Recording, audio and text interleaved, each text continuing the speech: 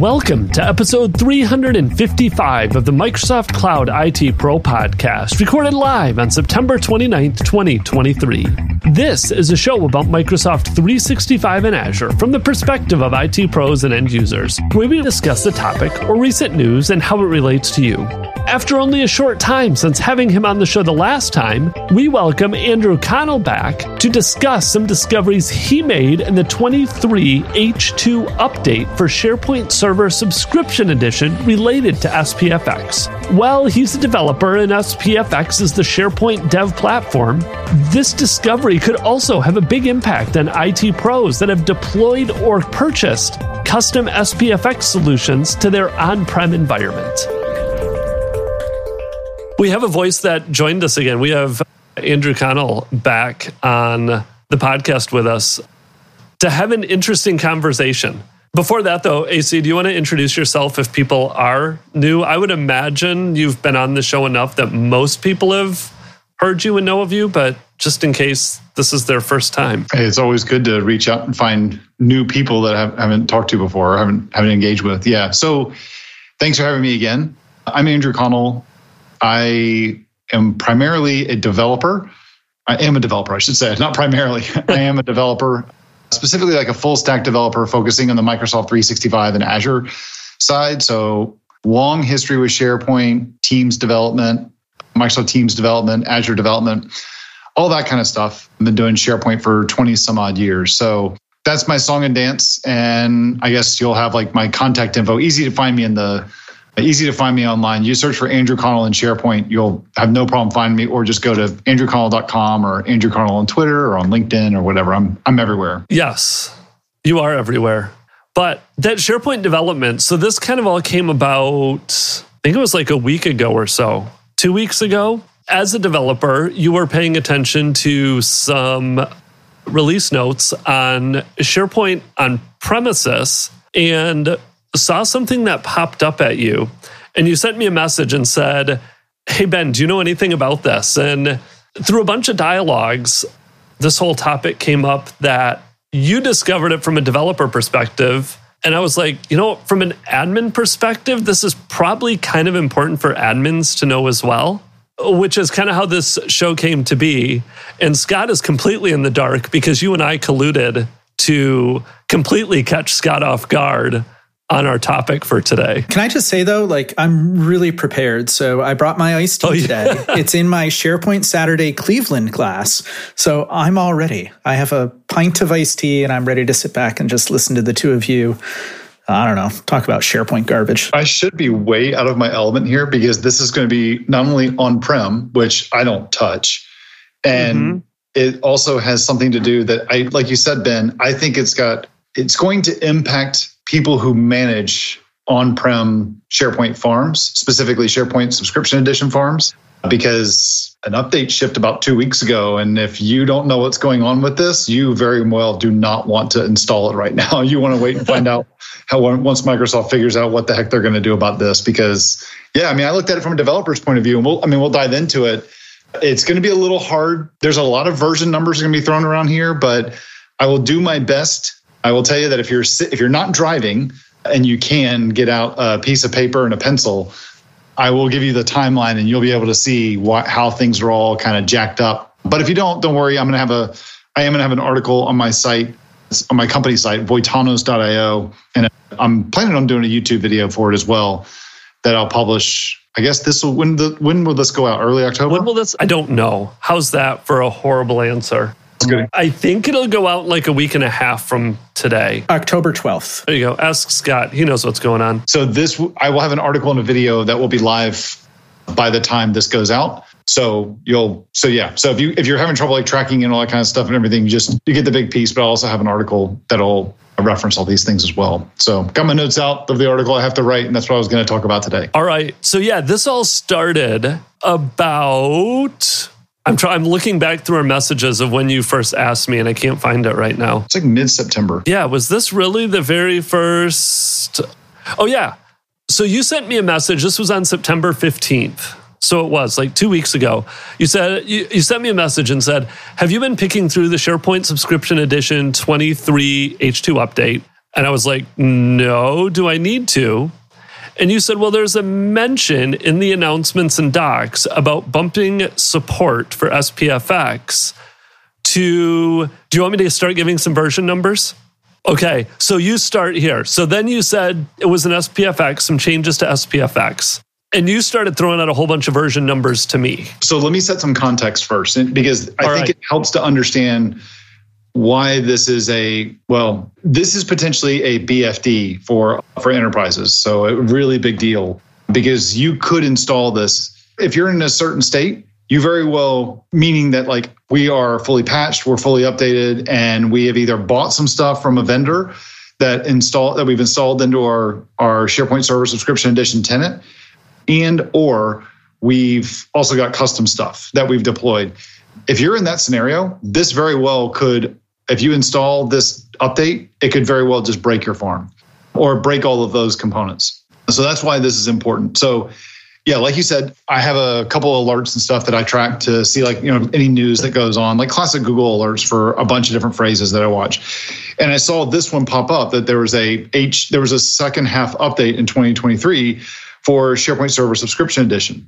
Well, go back and think like when SharePoint first of all, today in SharePoint Online, all of this kind of centers around the SharePoint framework, which is what we use to build custom solutions for SharePoint today. Is the recommended way of doing it. While we have a bunch of other ways we could do it, this is the recommended approach, and this is the way it's been also recommended on SharePoint on-prem for a couple of years as well. And what Microsoft today, what we have in like SharePoint Online is we're all the way up to version 1.18 of the SharePoint framework, but on-prem versions are way behind this. So like SharePoint Server 2019 and SharePoint Server Subscription Edition, they're on version 1.4.1.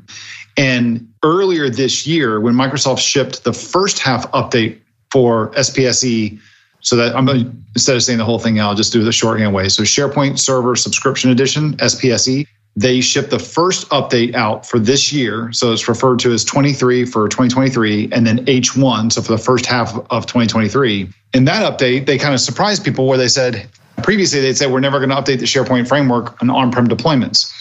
And in the update they did earlier this year, I think it was like March or April or May, they said, we are updating the SharePoint framework to version 1.5.1. Okay, so that's a little number to write down there. So 23H1 is SharePoint framework 1.5.1. And SharePoint Online, you said was 1.8, right? 1.8. 1.18. All right. I'm throwing some of this in the chat too. Yeah, I meant to put the chat up. That's where we were, like, say August. Oh, well, okay. But just say that's where we are, because 1.18 just came out. So it's really like 1.17, but whatever. So when I saw the update drop for the blog post from Microsoft saying that they released H2 2023, that update for SPSE, they said that they had updated the SharePoint framework, or specifically what they said was they added support for a new version of React and a new version of Office UI Fabric, allowing developers to utilize these newer components in their SharePoint framework solutions. So that's really all they said in terms of what they did. Now, they did give a specific version of React,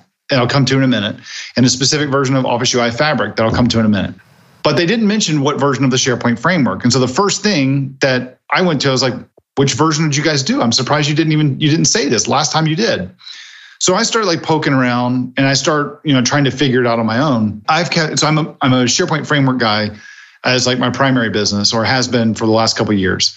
And so what I did is I went back and I looked at the spreadsheet that I keep for every release of the SharePoint framework, and what's new, what's changed, what's deprecated, version dependencies, blah, blah, blah.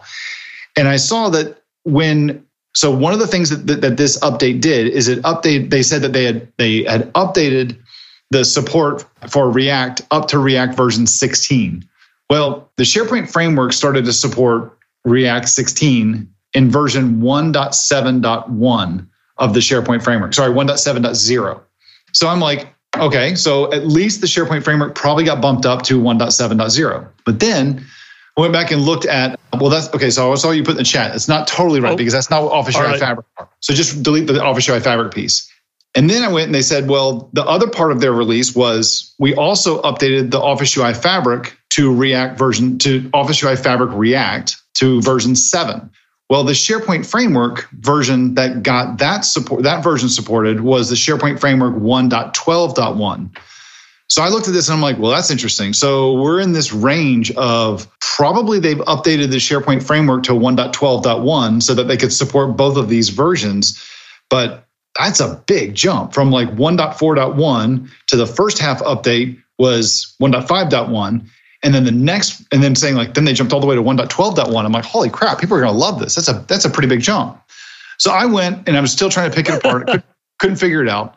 So I sent a message to some friends over on the SharePoint Framework engineering team. And I was like, hey, so you guys know anything about this? What's up? And they came back and they're like, what? We've never heard of that. That's paraphrasing. That's exactly what they said.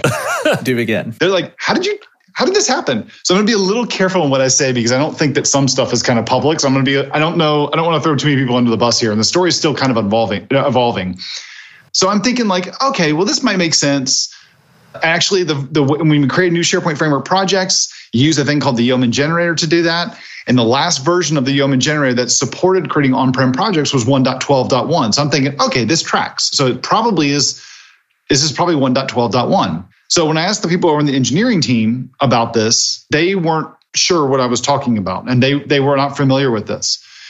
And so I was like, okay, well, I worked with the guy that did the documentation, the SharePoint development documentation for the H1 update earlier this year. And so I reached back out to him. So he's on a team. I think he's on a team in China. I might be wrong with that, but I think I believe he's from China. He's in China, or he worked some really terrible hours in the United States. And he came back. He responded to me, and he's like, "Yeah. So here's what we did, and I'm a little late on getting the PR to you, but let me get the PR done." And so I was like, "Okay." Because one of the things I do as part of my work for Microsoft.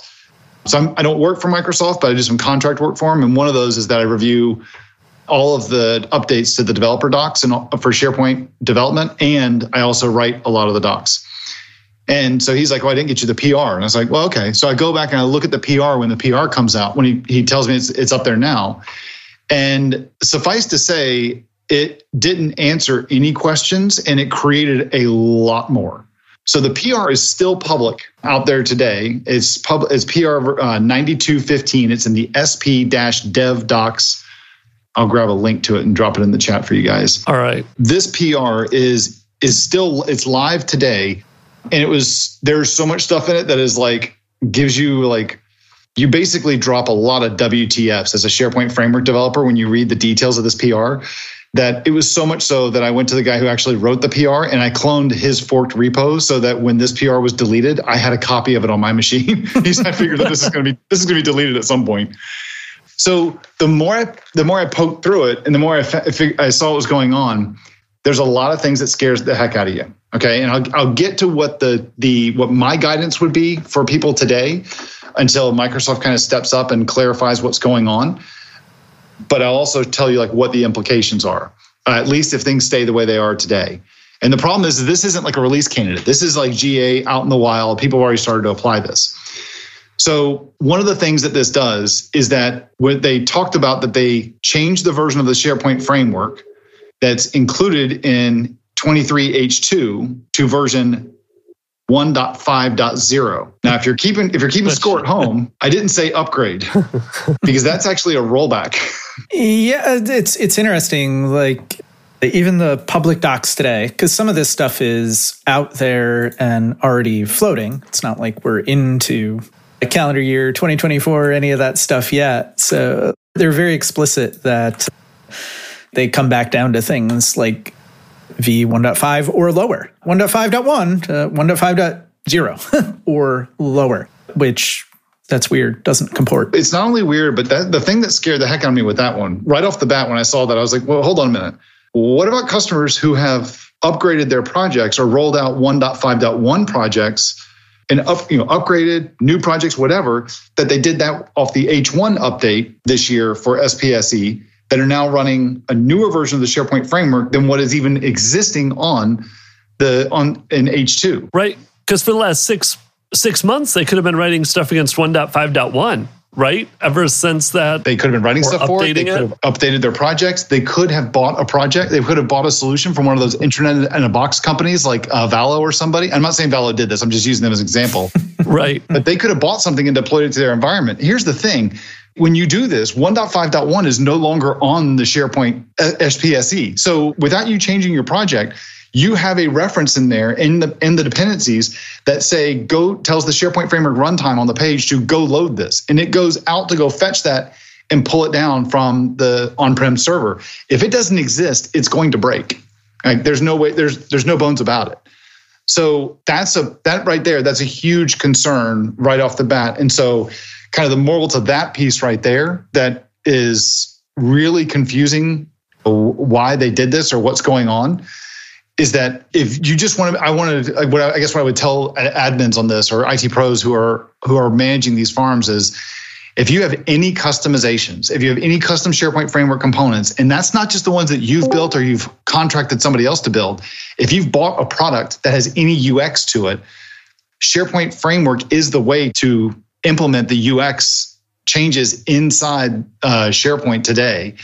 And so there's a pretty good chance that those tools are using the SharePoint Framework, and they may have been upgraded to 1.5.1. And if they did, and you upgrade to if you upgrade to H2, then you're kind of screwed, right? So that's one. But that's not the part that, like, that already raised like enough of like, well, what in the world? It's like, okay, earthquake, everyone stop. Let's figure out what the heck's going on here. But there's a couple other things that make this earthquake, that make like the California slide into the ocean, that were like, holy God, what in the world just happened? So when you dig a little bit deeper in that PR, it walks through some details about, now here's how this raised a flag with me after you saw this and you kind of like took stock of it. I remember walking away from my desk after like sending the message to some people over at the engineering team, like, what's up with this? So I walked downstairs, go let the dogs out, get some water. And as I'm standing outside while the dogs are, walking in the grass for a bit, it dawns on me, I'm like, wait a minute. They said that they upgraded to React 16 and to Office UI Fabric version 7. They went backwards. How did they do this? Because the SharePoint Framework, you couldn't upgrade version of React. You couldn't upgrade the Fluent UI in your projects because of these dependency trees that they had. So I was like, how's that supposed to work? So of course, get the dogs back in. They were pretty ticked at me because they were only out for like 2 or 3 minutes. Ran back upstairs, start digging into it, and I read more about the PR. And the PR says, walks you through all of these steps, how to surgically go in and to add new packages in for the Office UI Fabric into your SharePoint Framework project to be able to use the newer version of the Office UI Fabric, and on how you can manually go through and upgrade to use a newer version of React. Now, those two things, they're already kind of like, as a SharePoint Framework person I've known for a while, and I've had the reaction when someone says they're doing that, I'm going, you're way off on the reservation and your mileage may vary. Microsoft doesn't support this, so good luck. The fact that they're giving us guidance with this is like, are you guys aware that you're giving this guidance? But the part that really shocked me and shocked other people is that then they walk you through the way that they did this was that they have you, okay, so let me take a really small tangent. All SharePoint Framework projects are, well, really any kind of development project you do, you have 2 different kinds of dependencies. You've got dependencies you only use in development, so stuff like unit testing, build, performance, whatever. And then you get dependencies that run in production, which is we need this stuff to be able to run our app. So we have the same thing as SharePoint Framework. Well, what they did is in the production dependencies, those SharePoint Framework packages were not updated, changed to version 1.5.0. So they walk you through, here's all the steps you do to go to 1.5.0. So that's like, okay, that's what you said in the docs. But then over in the development dependencies, they have you go modify a handful of those SharePoint Framework packages to SharePoint Framework version 1.9.1.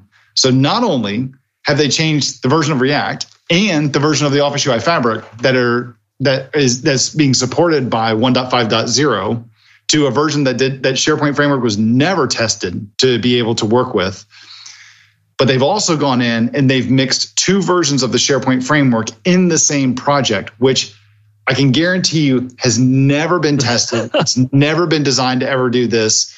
I'm surprised that they even got projects working in this scenario, much less all of the other potential effects that this could have.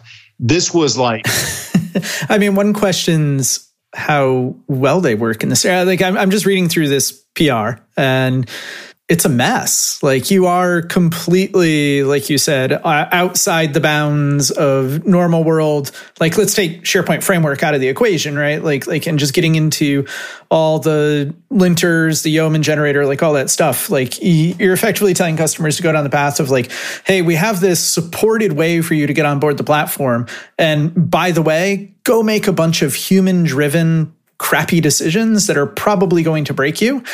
And like, let's forget about like just typos in, your dependencies and your configuration, let alone like, does the stuff run? How does it work? And then what does supportability look like? And whose responsibility is supportability? Like that's always very, very hard. Like I'm not as familiar with the way it works in SharePoint land, but I know just doing like storage SDKs for Azure, like we walk a very fine line between like, oh, that's an SDK problem or that's a your code problem. And we really can't help you with your code kind of thing. You see things like this and it's like, ooh, that's rough. This is just customer reported incidents in whatever flavor they are. It could be GitHub issues, could be support requests, could be incidents that are bubbled up to engineering teams from a support request. Like you don't want to do stuff like this that causes confusion and just becomes a CRI generator. I completely agree with you. And if you poke through, when you look at the PR and if you look at like the files, there's a section there where if you look at the PR, you can see where I've commented to the author of the PR where it's like going, if this is what you want people to do, this is not the way to do it. There's so many little pieces about the PR that are wrong with it.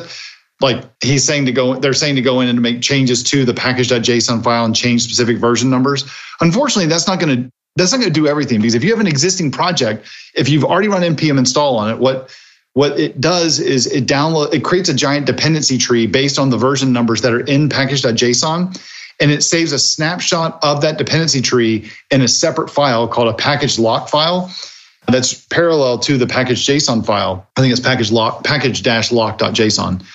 And every future time someone goes to do an npm install, it checks to see, is there a lock file? Because that's what I'm going to use. Otherwise, I'm going to generate one based off package.json. And that way, I can do it on my machine, give you a copy of my project, and I can know that you're getting all the same dependencies that I had.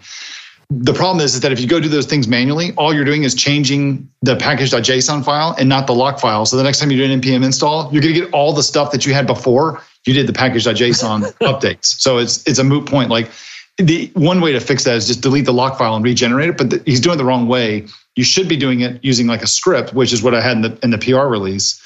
But the other thing is like, Scott, right to your point that you said, now, cards on the table, this PR has not been merged, so it's still just a PR and it's not official docs yet, but it's a doc so far as the stance on how do you deal with these changes for a product that's already out in GA and is released. So it's kind of like straddling the line of like, is it done or not?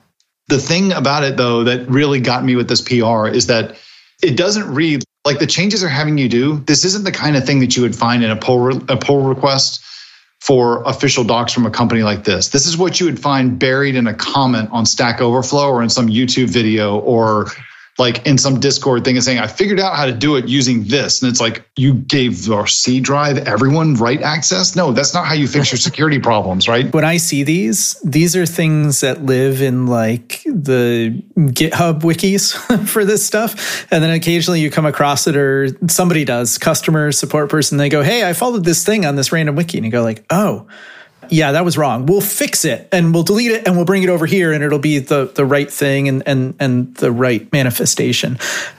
I wasn't even thinking about like the whole like just NPM flow and package locks. And I mean, really, like at that point, you're again just down a weird path. Like you are modifying what is it? Package locks are considered the manifestation of the manifest, I think is the way NPM documents them, which is like a good way to do it. Like that's what it is. It's a semi-durable record of all the things that were point in time generated for this project and all the various node modules and everything that came into it. And now you're just going to go and trounce it.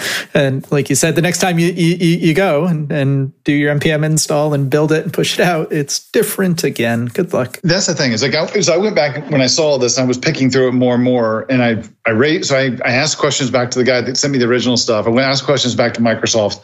And I guess it's both Microsoft. And the way I believe it works is all of SharePoint framework engineering is based out of Redmond. So it's based out of corporate. And I believe the sustained engineering for on-prem is based on out of a team that's run, I don't know if it's really managed, but it's really run out of a team outside of Redmond. I believe it's in China. But this has nothing to do with the fact that something's in China and not in China. I'm just saying it's two different, it looks like they may be part of the same. Two different teams. But I can see that they're not, lowercase t, not uppercase. Yes, lowercase teams. We already have two different teams, capital T. We don't need it. But yeah, so it's a little weird. And when I asked a couple more questions, kind of was told, we're working on it. Don't merge this PR. And so that's why you saw it all of a sudden got the flag, like the in review, and got it flipped over to the label of don't merge. And everybody just kind of went quiet on me. And it's like, that's when you just kind of like, oh, I think I might have just. The thing that surprised me, my impression is that the SharePoint Framework engineering team learned about all this from me asking the questions. Like they didn't know what this was going on beforehand. At least that's the reactions I got. So that's the part that was really surprising to me. So like, what I'm telling people today that are doing SharePoint Framework stuff is, first of all, this is a mess. And you really don't want to follow any of this guidance until Microsoft makes a statement about it, or at least like follow that PR. What I would suggest you do if you really want to get on the latest and greatest stuff, subscribe to the PR and just wait for changes to happen, because that's going to end up being it's either going to get closed and a new one's going to take its place, or there's going to be some other guidance that comes along with it. But that's probably going to be like the best like change log to kind of track where things are happening with it. What I'm telling people now is that if you do any customizations with the SharePoint framework in your environment, or if you purchase any third-party products that you're going to put in your environment and you're on SharePoint Server Subscription Edition, be very, very, either don't or be very, very careful in considering to install H2. 2023 H2 for SharePoint Server Subscription Edition, because I mean, as I've just gone through, you could totally wreck those customizations. It probably won't like make the farm isn't going to go like belly up, but those customizations, that stuff isn't going to work. It's just not going to work. What do you do? Because like you said, this is already in 23 H2. If you've already installed 23 H2 and you have a bunch of stuff that broke, are there any fixes at this point in time? Right now, there's nothing official from Microsoft. They basically everything kind of went quiet. And so it's usually like when stuff goes quiet, it usually means that we don't have any guidance yet. We're trying to figure out what the heck's going on and what the state is. At least that's my interpretation. They haven't said anything publicly about this. There is another PR that I think what someone just put in the chat, that someone messed up and they're trying to figure it out. That's kind of what my perception is on it.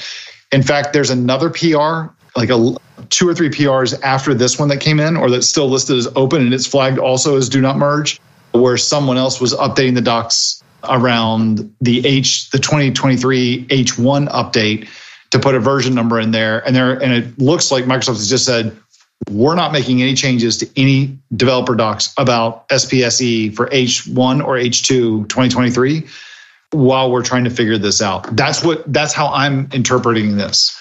And I'm being conservative when I say that. There's some other stuff, but I don't feel like it's really fair to, if you don't know what's going on, don't hypothesize too much. So the only thing I would say is that if a customer came to me and said, oh crap, we did update our projects to 1.5.1, we had H1 2023 installed. Sorry, 2020.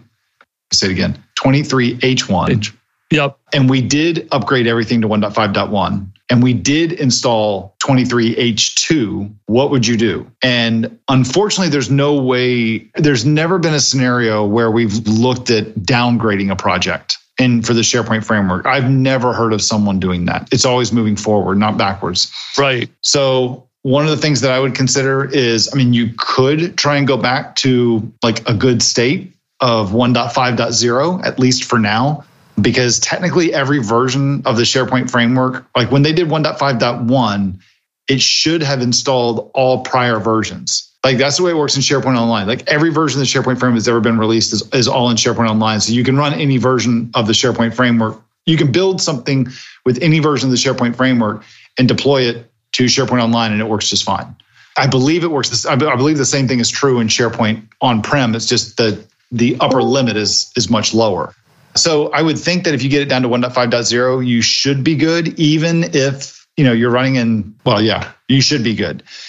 The worst case scenario is that you got to rebuild it as a 1.5.0 project. I absolutely would not do any of the stuff that they're talking about right now about here's how you can use React 16 and here's how you can use Office UI Fabric version 7. I'm like, look, modern day stuff, we're on React 18 and Fluent UI is all the way up to version 9. SharePoint Framework just started supporting version 8 of Fluent UI. So I wouldn't, which is the successor to the Office UI Fabric, I wouldn't do any of the stuff that PR says about mixing and matching versions and all that kind of stuff. I would just, let me do exactly kind of like what we did, the H1 update, except we're going to try and like standardize on SharePoint Framework 1.5.0. And then any ISV that's out there, I mean, if I were them, I'd be leaning hard on Microsoft and being like, what the heck, man? You guys got to tell us what to do with this, because I wouldn't upgrade I would not want any of my customers to do it. And they would be looking at an absolute nightmare to go back and to roll back all their stuff. Do you feel overwhelmed by trying to manage your Office 365 environment? Are you facing unexpected issues that disrupt your company's productivity? Intelligent is here to help. Much like you take your car to the mechanic that has specialized knowledge on how to best keep your car running, Intelligent helps you with your Microsoft Cloud environment because that's their expertise. Intelligent keeps up with the latest updates in the Microsoft Cloud to help keep your business running smoothly and ahead of the curve. Whether you are a small organization with just a few users up to an organization of several thousand employees, they want to partner with you to implement and administer your Microsoft Cloud technology. Visit them at intelligink.com/podcast. That's INTELLIGINK.com/podcast for more information or to schedule a 30-minute call to get started with them today. Remember, Intelligink focuses on the Microsoft Cloud so you can focus on your business. You're in what's theoretically I'll put it in air quotes because, documentation, but you are in a supported state. Like, hey, at a point in time, documents said, go do this thing. You went and did the right thing. As you said, generally the principle is go forward, not go backward. And even go forward is go forward without breaking changes. Like, I don't know how it works over in EMP and everything they do, like with SharePoint and Windows, but I can tell you, like in Azure land, like it's nigh upon impossible for me to introduce a breaking change in an SDK without like bending over backwards and doing the right thing to make it move forward. Like, it really has to be the one and only path forward to get there. So I imagine there's also like the internal politicking of that, of just how do you corral, like, oops, and then another oops behind it. Yeah. How do two oopses make oh yeah, you should go do this and be happy about it and feel good with that decision? I don't know. If I was an ISV or a customer, I'd be sitting back and going, I did the right thing. Like, it's your problem, Microsoft. Like, figure it out. That's the way. And then once you figure it out, tell me. And tell me better not involve me going backwards, because that's not acceptable. Well, yeah. I mean, if anything, I would think that we're going to see a 23H2 part 2. Right? It's like right. Yep. H2 22.1.3. There's the problem with our updates now, right? It's like it's a 2023 second half update. We can't have like a third half update, right?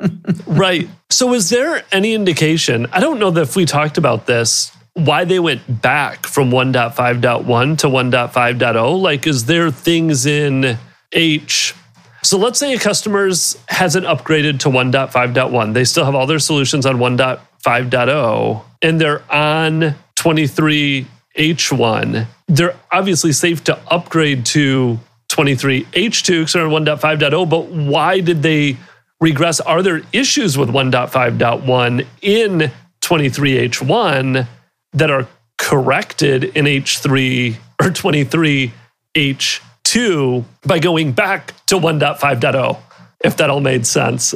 This is the part where like this gets to be, this is hard. If you're driving and you're trying to focus on like directions and the numbers we're going to start throwing around here, you're going to get lost quick, or at least I would get lost pretty quick.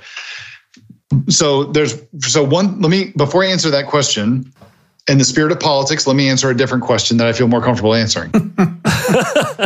You must have been on a big debate stage this week. No, if I was, I'd be screaming at you.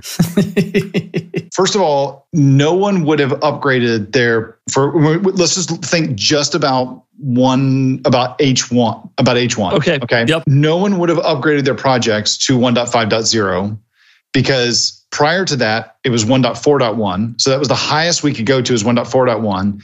And then when they shipped H1, we jumped all the way to 1.5.1. Oh, so you skipped 1.5.0. Yes. When you went from between those updates. Got it. Okay. And in fact, the SharePoint release chronology, it went from 1.4.1 to 1.5.0 to 1.5.1. On-prem, there was never a 1.5.0 until the last month. So there was never a state where someone already had a 1.5.0 project on there. They either had a 1.4.1 or earlier, or a 1.5.1, or they would have had a 1.5.1. So that was one thing. What was your other question? So it was kind of that, and it was like, why did they go back to 1.5.0 from 1.5.1? Are there issues in 1.5.1 that they should actually, and that was the one you said in the spirit of politics, we can forego that one if we need to. I've seen some stuff on a thread, but and it was not technically, they didn't tell me it was under NDA. I don't feel comfortable saying it because I'm not entirely sure if it was or was not. And so I'm not going to say it. However, what I can say is that I went back and I looked. My gut said there wasn't much in 1.5.1 compared to 1.5.0 back when this all happened. And again, I have this Google sheet where I keep a list of it all, this giant list. It's a terrible worksheet to try and consume. But I went back and looked at it, trying to see what the differences were between the two. And they're very, very small things. And the things that were different were very cloud specific, like Microsoft Graph or Azure AD or something like that. So there really is nothing that was different between the two versions that you're going to feel like, oh, we had a loss of this. Got it. The only thing you're going to feel like if you had a loss of is if you updated to 1.5.1, then you updated to H2 and you're like, where did the whole framework go? Because it's not there anymore. The one thing that I would say to it, though, is that we always assume that they would never go through and update the SharePoint framework on-prem. We always assume that. They told us that for, 2017 is when it shipped. And then it was February 2017 is when the SharePoint Framework V1 shipped. Late that year is when a feature pack was released to let us to be able to install SharePoint Framework on SharePoint Server 2016. So that would have been late 2017. And so all the way from late 2017, all the way up to March or April of this year. So 6-7 years, we've always been told there will be no updates to on-prem. When they came out on-prem, they said, we're going to start updating the SharePoint framework and we're going to do this small release first. And it's like, well, that's a surprise. That's some good news. But with this one, I get the impression, so I'm going to kind of paraphrase, kind of read between the lines. So this could be right, this could be wrong, but it's kind of based on what I know, I think it's along the spirit of what's going on, is that they realize that this is going to be harder to do than they thought it was. And there's something about 1.5.1 that I think that they thought, hey, let's give people a newer version of React and a newer version of Office UI Fabric. And we can't do that with 1.5.1, but we can do it with 1.5.0. And I think that's why they did it, or at least that's kind of what my hunch is, because everything in 1.5.1 compared to 1.5.0, there's nothing there. There's not much there. When you look at the release notes, there really isn't a whole lot there. There wasn't. Got it. So it's really confusing. In fact, I'll pull the release notes up for 1.5.1. Wait, no, that's the wrong one. And while you put up, the other thing that you and I had kind of talked about too is, even with this PR, we talked about how they gave all that guidance for updating React and the UI Fabric. But then the other thing you would have to be careful about is if you're on SharePoint Subscription Edition and you built a solution on 1.5.0, 1.5.1, and tried to upgrade and leverage React and Office UI, and then tried to deploy that same solution into SharePoint Online, you could have massive mismatches because now the version of the SharePoint framework and the version of React and Office UI don't line up between what's on-prem and what's online. So you really, even if there comes out a workaround to kind of shove these into the on-prem 1.5.0, 1.5.1, whatever, it may mean vastly different experiences if you tried to deploy the same solution, if you ever did go through a migration to SharePoint Online. Yeah, I don't. And that's one of the big reasons why I tell people just don't do this. Like if you got customizations right now, don't rush to install H2 because you don't know what this is going to do to you going forward. If there's any kind of a silver lining that's good about this, it's not like it's a destructive change. And what I mean by that is that it's not like it's a feature pack or something or a service pack that you install that has changed like something in the registry or some database thing. This is just like, it is a non-persistent kind of a thing. It's just that stuff is broken. And when they release an update, all of a sudden stuff will start working again. It's kind of like earlier this week, we had issues with Teams where guest users were couldn't see channels and were losing access to posting in different teams. And they finally fixed it, but the fix was all done in the Teams client. So it's like, once you shut down the Teams client and restart it and it updates, you'll have all the fixes and it's like nothing ever happened. So it's kind of a thing like that. Like when they get this sorted, we'll be in better shape for it. My guess is that I assume that we're going to see another release of the H2. The H2? Yeah, that's going to address these things because I don't see, even if you just told people don't upgrade React and Office UI Fabric and we just deleted that part of the PR, that doesn't fix the problem that you're still doing a rollback. And if you're doing the rollback, I would just say, like, why can't you guys just go back to exactly the way it was with H1? Right. Well, I'll keep it clean, but it's a poop show. Well, and it's not like they haven't done that before. Like, we've all been SharePoint guys forever. I remember versions of 2013 and some of those cumulative updates where they would push an update and like a month later they'd pull it and re-release it because of stuff similar to this. Not the exact same thing, but inevitably something went out that should have been done differently or caused some issues, and they at least have a history of doing that, pulling an update and re-releasing it. They really do. I mean, it's really disappointing, but it's like, I get that it happens, that you introduce a regression. No, all good. Number one, to recommend people to downgrade projects in order to go through and move forward, I've never seen that. Yeah. Yeah, that's totally wrong. It is an anti-pattern on top of another anti-pattern on top of another anti-pattern. And it should not be there. That part's not right. And I think really what you face here is, and it's a little bit like how the sausage is made for these products, but you kind of alluded to it earlier. There's SharePoint Online, the platform. There's this thing, SharePoint Framework, which has a dependency on SharePoint Online. But actually, like, is it SharePoint? Well, no, it's a SharePoint framework. It's this disconnected thing, different team. And then there's this thing called SharePoint Server Subscription Edition, which is, well, you think it's all SharePoint, right? It's the same team that builds it. Kind of, sort of, organizationally, sure, but really not so much. Like, it's got a different roadmap, it's got a different set of priorities, and it's got a different set of folks that are building it. And now you've got the whole SharePoint framework in the middle. Like, how does the actual team that maintains the SharePoint framework, like, is their priority SharePoint Server Subscription Edition? I would hazard to guess and say no. They probably don't care and mostly consider it an on-rails experience, right? Like, hey, we told on-prem customers that it was going to be in this state for a long time. Like, oops, SPSE folks, you broke that promise. Go fix it and figure it out. And making customers bear the brunt of that, like, that's not right. Like, somebody's got to come up with an answer there, whatever that answer is. But it can't be downgrade. I completely agree with everything you said, Scott. I mean, it was like, we started off as like, number one, the big red flag here was a downgrade of a project. That's really bad. Number two, then there was the whole thing of just the reaction that I got. The reaction I had, that was, thankfully, I felt, you know, when you hear something and you're like going, the sky is not red. The sky's not red, but someone tells you and you're like, should I go check? I'm going to go check. And so it's like, when I saw this whole thing of like, hey, look, there's two different versions of the SharePoint framework that you can put in the same project, one for building and one for actually running stuff. And I'm like, I've been doing this like 7 years. I'd never seen that. I'm like, I always thought that, like, I've seen some of my students like say, hey, here's my package.json file. I'm like, well, I found the problem.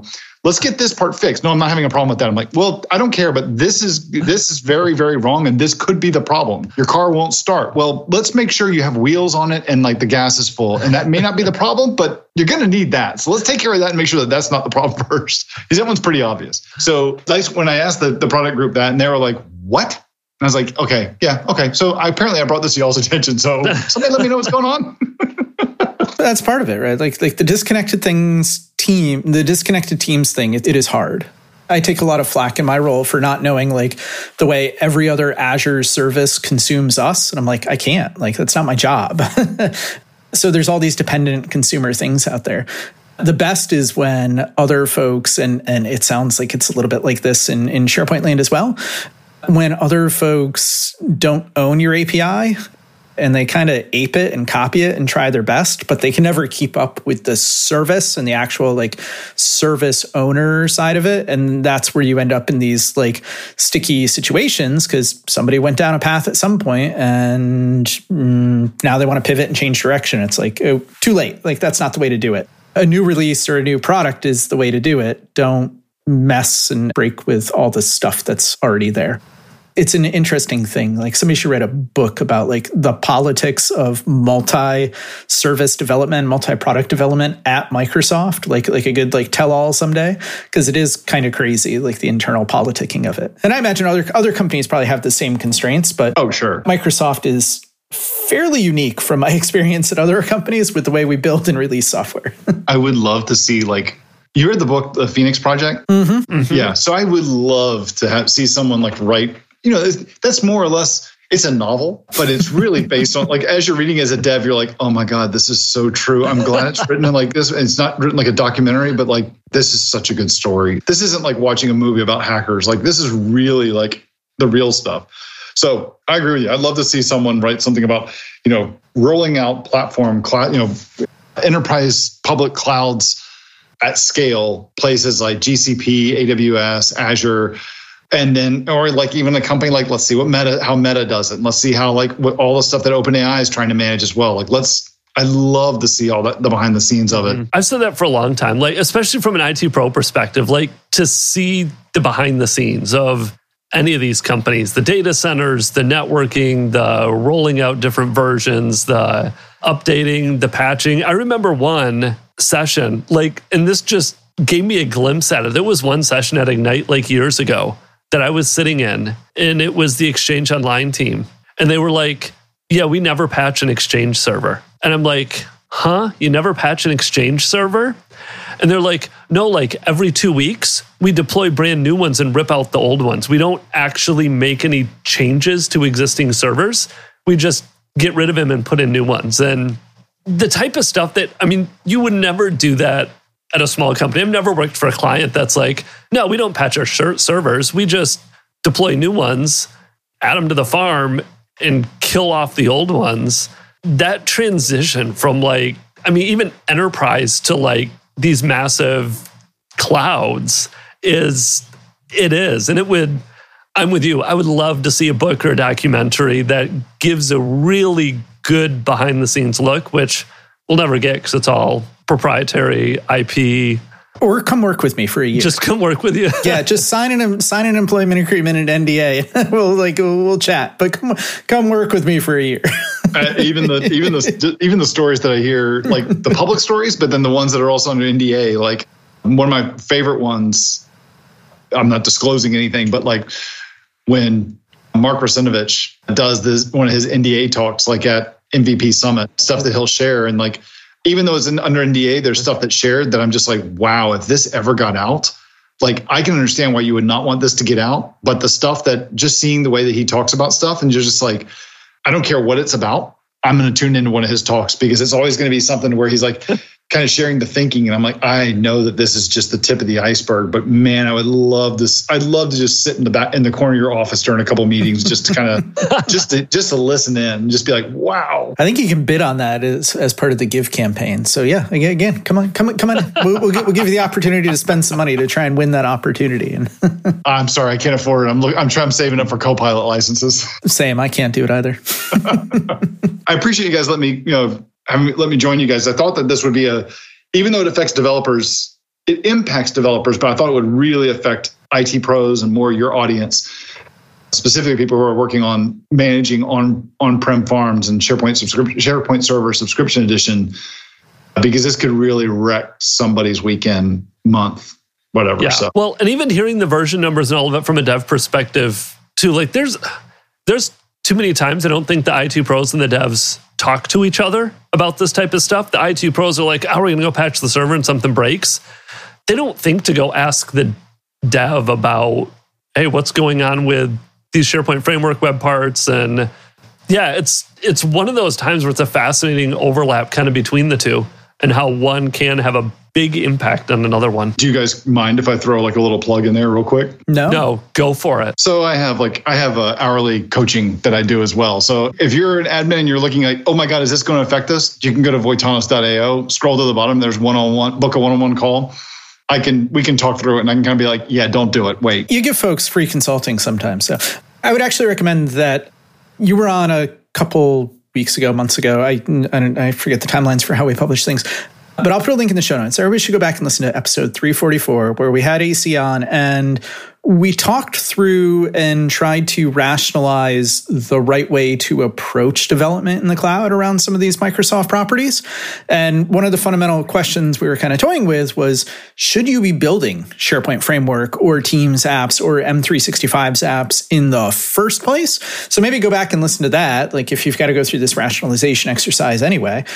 And then once you've answered that question, come back and see if you need some more time with AC. It's interesting. We do. Yes. I'm teaching a class right now on Teams app dev, and it's like, do I build a web app or do I build a Teams app? And I'm like, well, it's a big topic. It's an 8-week long class, and we've been tackling it every single week. That someone's like, but what if? And I'm like, okay, we're going to just dedicate a whole week to this one time. But yeah, it depends. If you go this way. Oh, it totally does. It totally does. That's why usually this comes up in like a normal like workshop or something that I'll do, and I'm just glad that I've got like 2 months to go through with this group of students. And so it's like, don't worry, we'll get to that one again. Just keep, put a feather in it. By the end of the 8 weeks, we should have a good idea of what we're going to do. And they're like, so what's the easy answer? I'm like, it depends. Yeah, that's always the easy answer. I answered a question today with that, completely non-dev related. But I was like, ask a question. Well, the easy answer is it depends. The consultants always say that. Depends.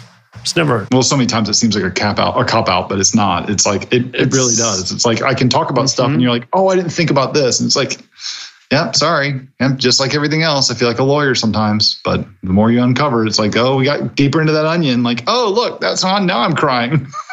Yes. Well, thanks. Thanks for joining us again. That was fascinating. And we'll put all the links to a whole bunch of stuff we referenced to in the show notes. And if you do need to listen to it a couple times to keep all your version numbers straight, we understand. I'll make sure I get you guys the link to the YouTube video and the article that'll really like detail it and stuff. I'll put that in there as well, and for you guys to put in the show notes as well. So I appreciate you having me, and I hope your listeners got a lot out of this. Anytime. It's a pleasure. Well, thanks, and hope you all enjoy your weekend. Thanks a lot, man. If you enjoyed the podcast, go leave us a 5-star rating in iTunes. It helps to get the word out so more IT pros can learn about Office 365 and Azure. If you have any questions you want us to address on the show or feedback about the show, feel free to reach out via our website, Twitter, or Facebook. Thanks again for listening, and have a great day.